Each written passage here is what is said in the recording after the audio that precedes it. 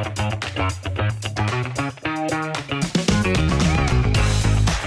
the 4th be with you. Motley Fool Money starts now.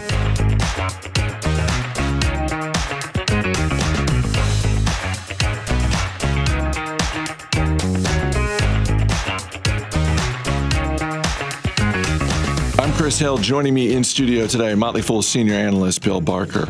Welcome back. Thanks for having me. Before we get to earnings, let's get to yesterday's announcement from the Federal Reserve. As expected, we got a rate hike of 0.25%. I don't know about you, I like when this happens. And by this, I mean we were all expecting 0.25%. We got 0.25%.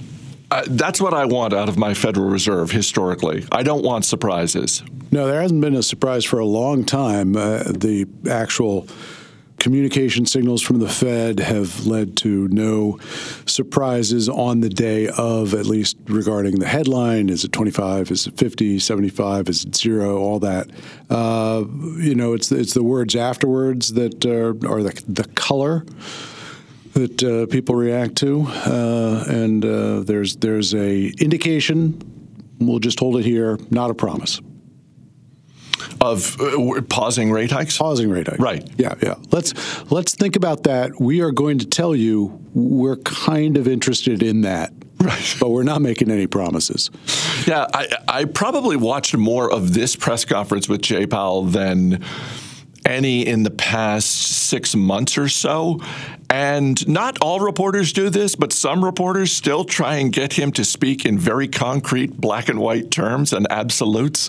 And when that happens, I just think, it's Jay Powell. He's not going to do that. Why are you even trying? It's a Fed chair. I mean, he studied at the feet of Greenspan and others who know to hedge their bets. And so we think we know. I think the market is pricing in a 98% chance today of no change in rates at the next meeting in June.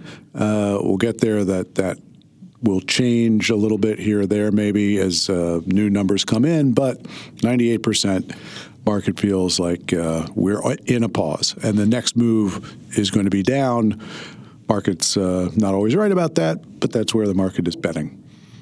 Let's get to some earnings then. The stock of the day is Paramount Global, and it's not stock of the day for good reasons. Shares of Paramount Global down more than 25%. After first quarter profits were much lower than expected. They cut their dividend by 80%. How bad is this for Paramount Global? Because this looks pretty bad. Well, ultimately, what you get out of a stock is the money that gets paid back to you. And the dividend is, as you pointed out now, shy by 80% of what it was going into the day. That doesn't mean the stock's going to be down 80%, but it is down 28% as we're talking right now. And I think that the need to hold on to some cash to run the business properly is the signal that is being sent. And this comes against the backdrop of the writer's strike that started this week. And we've got shares of Warner Brothers Discovery down a little bit, not nearly as much, but down 4 or 5% earlier today because they're going to report in the next 24 hours. And I think that investors are looking at businesses like Paramount Global, streaming businesses, and in the case of this company, they're saying, you know what, I think we're all in agreement. You don't have the strongest business. You're not the leader by really any measurement unless they're somehow able to recreate Top Gun Maverick year after year. Weekly, I think. Or weekly. What they need. Right. The bulk of the business still is the TV networks and basic cable channels that they've got. That's about 2/3 of the total revenue. So the direct-to-consumer part, your Paramount Plus, grew nicely, 39% year over year for the quarter. But that's not enough to keep things flat. The revenue for the whole company down 1% because there's an 8% hit to TV media division, which is all the channels, CBS, BET, MTV, many other letters, and that's a problem because that's the bulk of their business and people are leaving it. What do you think the move is for a business like Paramount Global? Is it to try and raise cash by selling off some of these other networks? Is it, they've already cut the dividend 80%. There's only 5 more cents to go in the dividend. Yeah, well, it's not a great time to sell off these networks. I think BET has been discussed as maybe something that they could sell off. Simon & Schuster, the publishing business, isn't really core. So there are some parts that they can get rid of. I don't think they're going to be strapped for cash anytime soon. And the direct-to-consumer will probably continue to grow. You've got Star Trek as a major sort of thing that you'll get people to subscribe, chasing the new shows there. Some of the other stuff, I guess, what are they? These guys are Yellowstone, right? Everybody's watching that? Yes. Am I right about that? Yes. Are you watching it? I'm not watching it. I don't have Paramount Plus. Well, you can watch it in other places. I could, but that would require effort. Well, not much. Everybody else is watching it except you and me. That's the kind of brand that's something that they need. They've franchised that into every time zone. I think there's probably Yellowstone in space coming up because they've done like the past and the distant past, and they've got everybody doing that now. So they're all in on that. But they haven't taken it to the logical extreme, which is what does Yellowstone look like in the year 3580? That is the logical extreme. Stop me if you've heard this one before. Stop. Peloton's third quarter loss was much bigger than Wall Street was expecting, and I think the only solace for Peloton shareholders today is the stock is only down 14%, not as much as Paramount Global. It's down 60% over the past year. Where does the future lie for Peloton? This is a $2.5 billion company. There is value here. There is affinity for the people who use Peloton. At some price, Peloton becomes an acquisition target. Is $2.5 billion where other companies start getting interested, or they're saying what you would want them to say if you're a shareholder as part of this release, which is, yes, the numbers are the numbers and they're not what we want them to be, but the turnaround plan that we've put in place is starting to bear fruit. Yeah, 60% down is only scratching the surface of the story on what has happened to the stock. It was up around 170, something like that. Peak COVID, Christmas 2020, I think, and apparently the market was thinking everybody was going to buy 2 or 3 Pelotons. It never made any money, and now it's a $7 stock. So the story here is much worse, even than down 60% over the last year. Where is the future? In the shareholder letter from the company today, it emphasized that they are not just bikes, that they're going into and have been into yoga and meditation and fitness. And this leads to the logical question, what are you talking about? How well does meditating work on a bike? And the answer is, you're not listening to us. We're not just about the bikes anymore. It's not just the hardware. We've got an app. We have an app that gives you like fitness classes, and that puts them in a category of, I would say, thousands of apps that give you a yoga lesson or a meditation. So that's where they're going. Maybe they can be sort of an all-in-one. I like my bike, and I want to take all the programming, and I'll concentrate all these other apps that I could have and just go with Peloton. Maybe that works. I don't know. It hasn't worked yet. Let's move to a happier topic, which is Shake Shack. The first quarter loss was smaller than expected. The revenue was a little bit higher than expected. Shares of Shake Shack up 10% this morning. Sorry to make the awkward transition from fitness to burgers, but at least for today anyway, burgers are winning. People like burgers. This is not, when Peloton went parabolic and other streaming things went parabolic, this is sort of compare and contrast with the other two stories in that this is an old school thing, going out to eat. The numbers are improving. They're better than they were this time last year. The restaurants are there. They're expanding into Canada.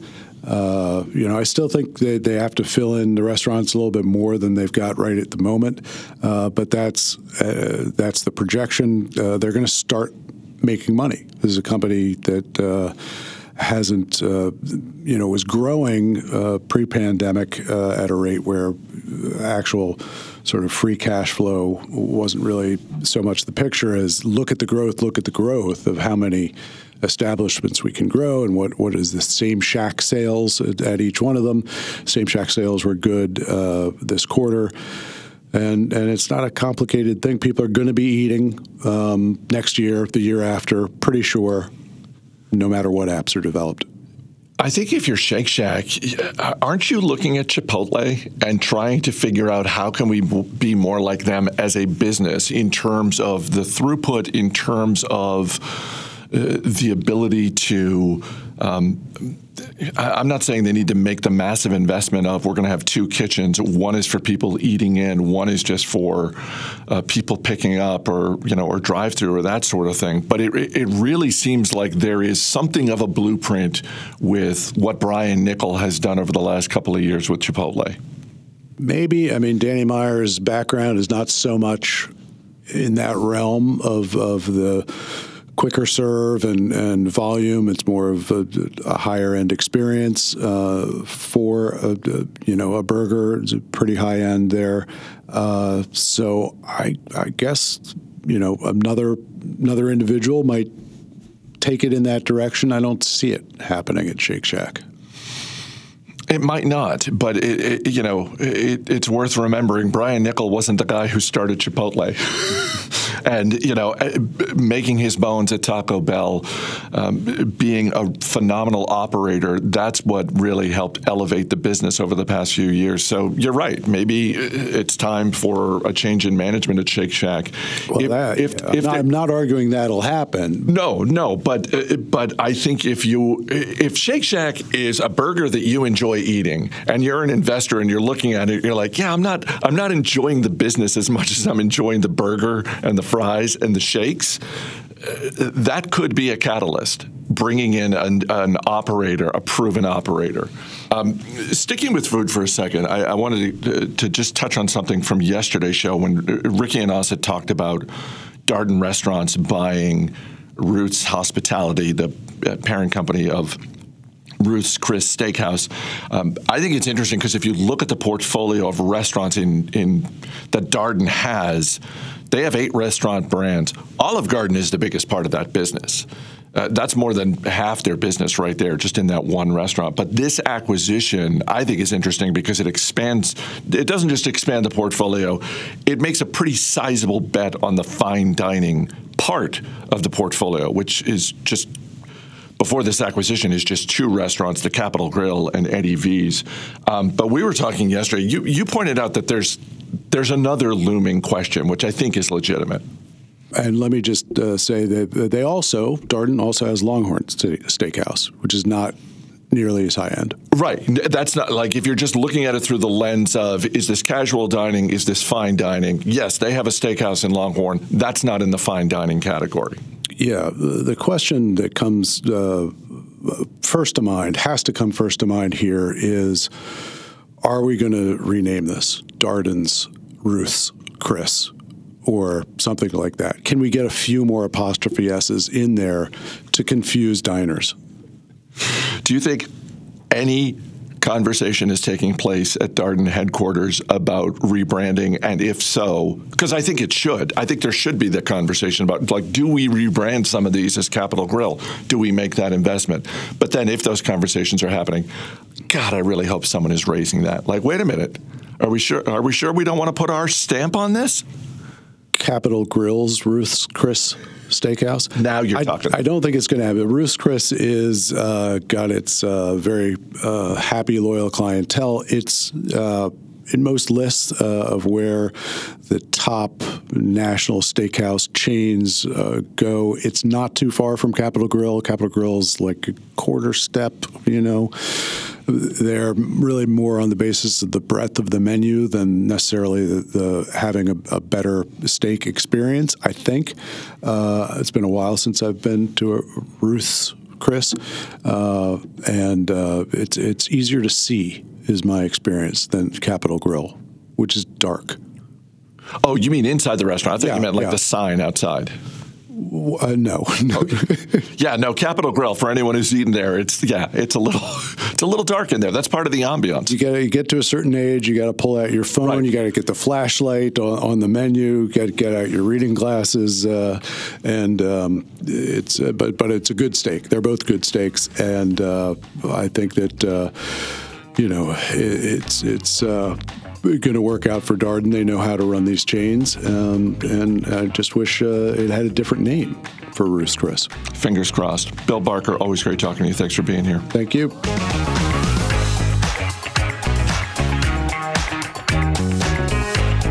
Since it is Star Wars Day, Ricky Mulvey caught up with Motley Fool senior analyst and Star Wars superfan Jim Gillies to look back on Disney's acquisition of Lucasfilm and a couple of easy fixes for the franchise.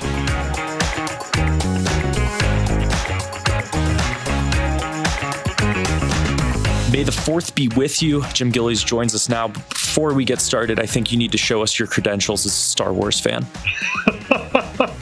Well, I'm old enough that I was in the audience in the first run of Star Wars in 1977, May 1977. My mother, God bless her, actually saw Star Wars, and she has no interest in Star Wars. She saw Star Wars twice opening weekend. Once they went, her and my father went to make sure it was okay for little 6-year-old Jimmy to see. So thanks, Mom. But I live in a house, you can see a little bit in the background. I live in a house, there's several hundred pieces of Star Wars merch, Star Wars memorabilia in this house, and I've got several of the strangest ones I could think of to show you here. I know we're not really recording, so fools imagine this.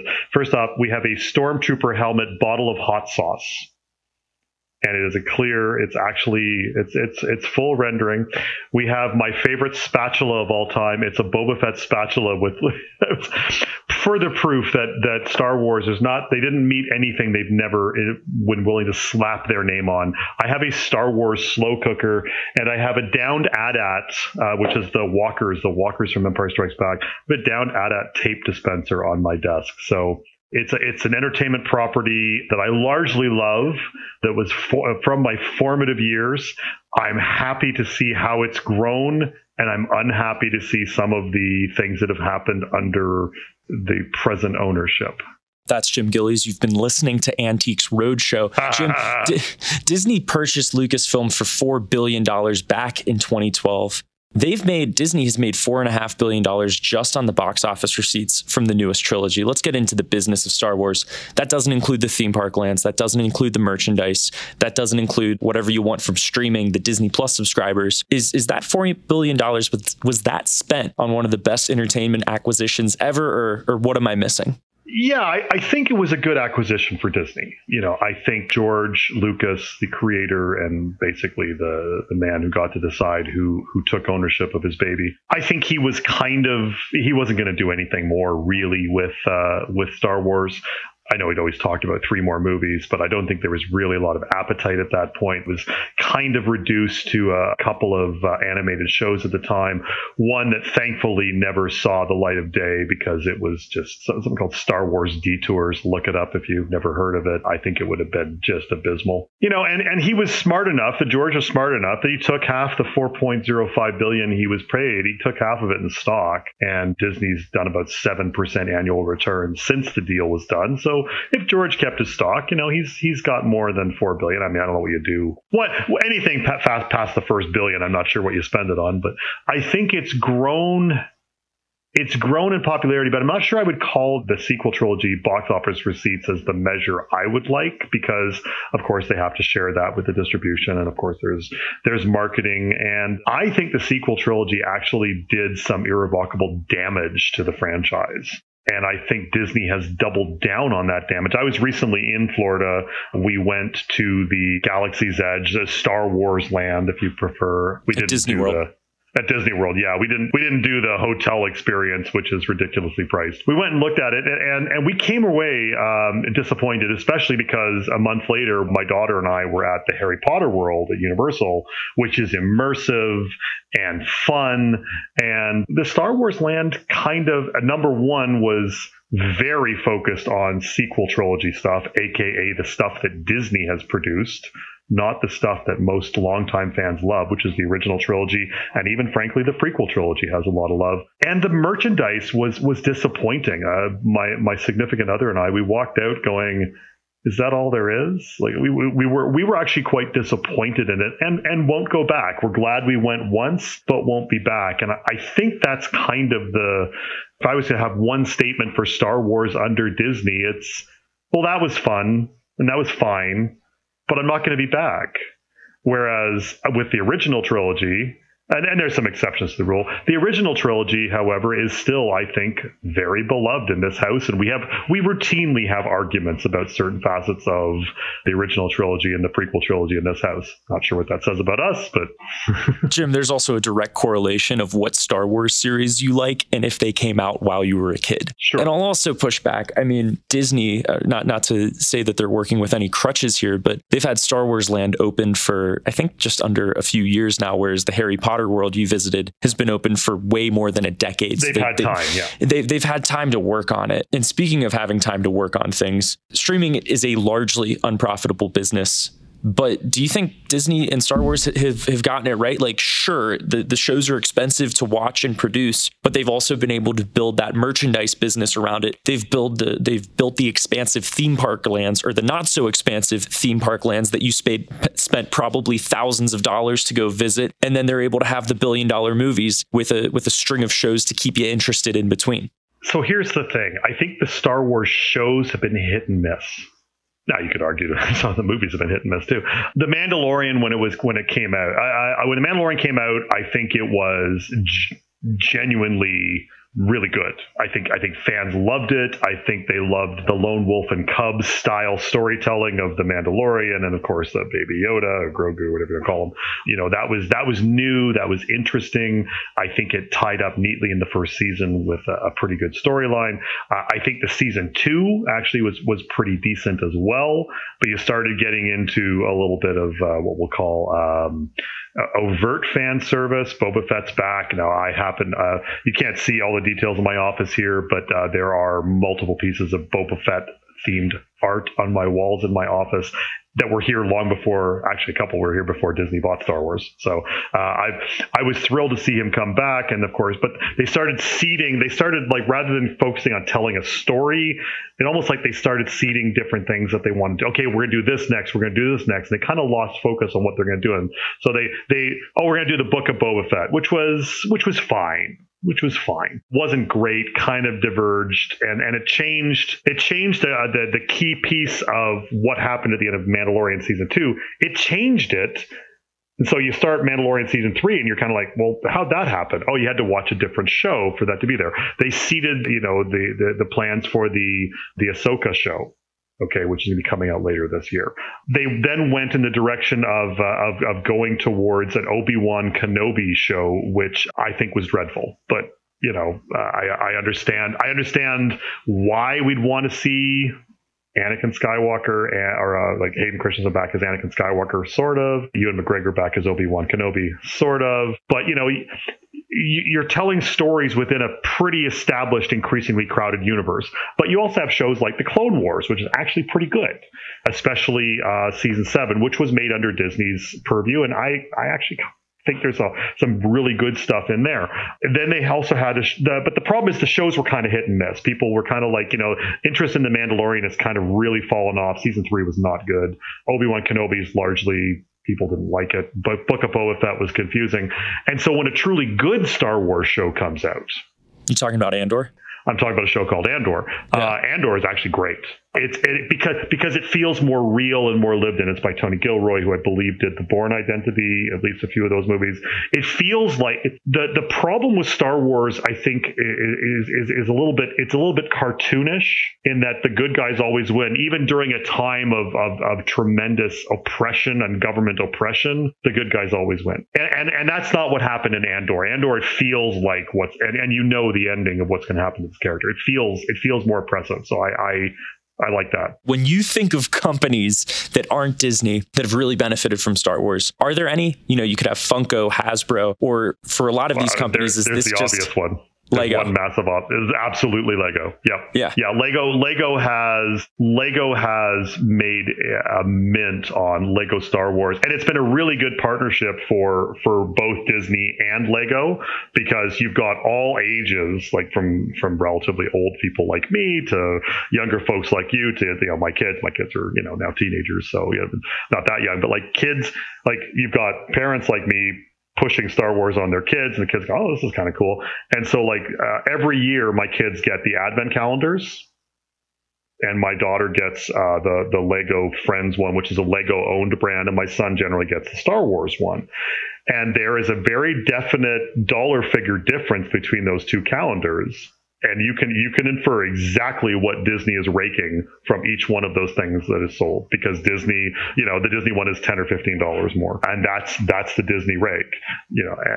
But hey, people like me will pay for them. People with younger kids will pay for it. So I like that. I think Funko's done well. I've always been very confused by Funko because unabashedly a fad, and you can see one in the background behind me, but I'm always worried it's going to go away. And if you ever go to a Comic-Con or those types of shows, I mean, every other booth is selling Funkos, and they're piled as high as you can see. There's no shortage of them out there. And I'm always wondering, I'm waiting for Funko to end, the fad to end, but I think Lego's done really well. Star Wars, arguably, George Lucas famously retained the merchandise rights, right?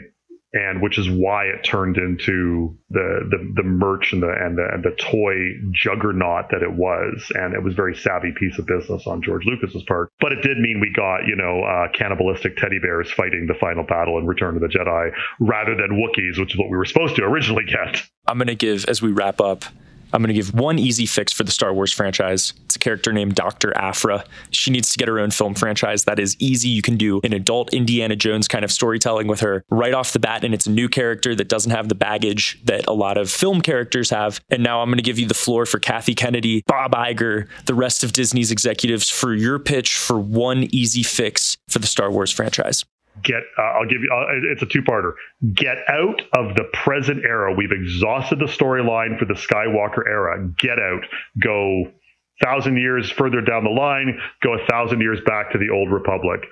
Do a storyline that's got nothing to do with the Skywalker saga, okay? And the next thing is think through what your movie arc is going to be. Sit down, and if you want to do a trilogy, do the story treatments for all three and how they work together. I don't care who you get to direct. Have one guy have three different individuals direct it. That's fine, because it's not just what they did with the sequel trilogy, but how many movies had they announced, Star Wars movies had they announced, and they've just evaporated. You had Rogue Squadron. Oh, well, that's gone. You had a trilogy being done by the guys who ran Game of Thrones. Oh, those are gone. Rian Johnson, who did The Last Jedi, was going to have a trilogy. Oh, that's gone. Taika Waititi, is he still doing one? Kevin Feige, is he still doing one?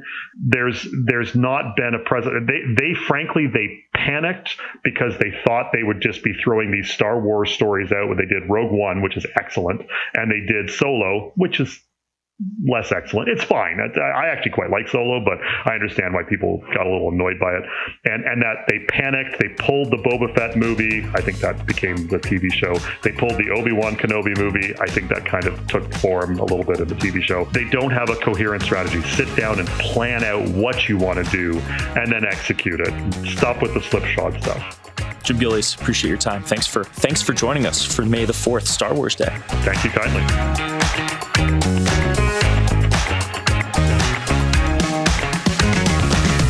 As always, people on the program may have interest in the stocks they talk about, and the Motley Fool may have formal recommendations for or against, so don't buy or sell stocks based solely on what you hear. I'm Chris Hill. Thanks for listening. We'll see you tomorrow.